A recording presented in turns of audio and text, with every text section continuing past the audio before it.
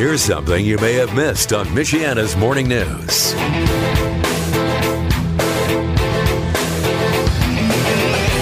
I'm Tommy Lee, and it's time for the Scam of the Week with Rick Walls from the Better Business Bureau of Northern Indiana. We're continuing our conversation about identity theft. My friend, how are you? I'm doing quite well, Tommy, and how about yourself? I'm good, thank you. What are some of the common ways that this ID theft happens? Typically, it's happening with unknown charges on your credit card. You know, that's how you detect them. You make sure you review your statements regularly. Mm-hmm. You'll find unknown charges on your credit card. Again, you don't know what's happened to you sometimes till after the fact.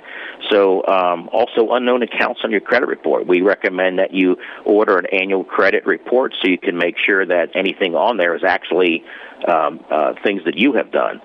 So sometimes people have opened accounts on your under your credit information, and you won't know that until you order your credit report. You'll get a courtesy call sometimes from your credit card company that might alert you to activity that's happened on your card. Or you also might notice that your bills stop arriving. And what's happened is someone's opened credit in your account, and all your statements are now going to their address rather than to yours.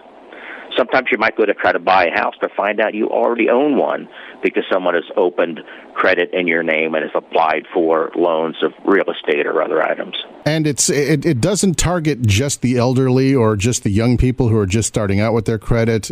Everybody is targeted with this type of thing, and no one's really exempt. Absolutely. It does not discriminate, and it hits all ages.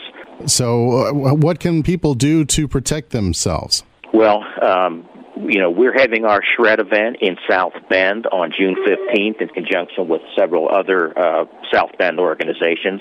So we highly recommend shredding any personal credit card or banking information or other documents that you might have. Right. That is really a key. Also, have your Social Security or your pension checks directly deposited into your accounts. Make sure you're checking your bank and credit card statements regularly. Order your free annual credit report and check it for accurate information. Check with bbb.org before dealing with any business or charity.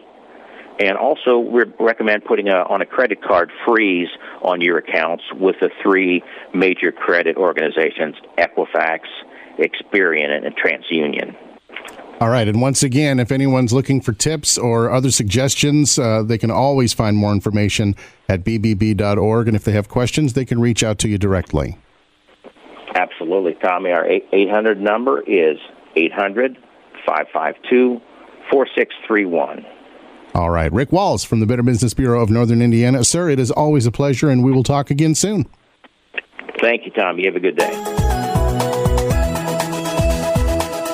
Michiana's Morning News with Mark McGill. Weekdays from 5 to 9 on 95.3 Michiana's News Channel.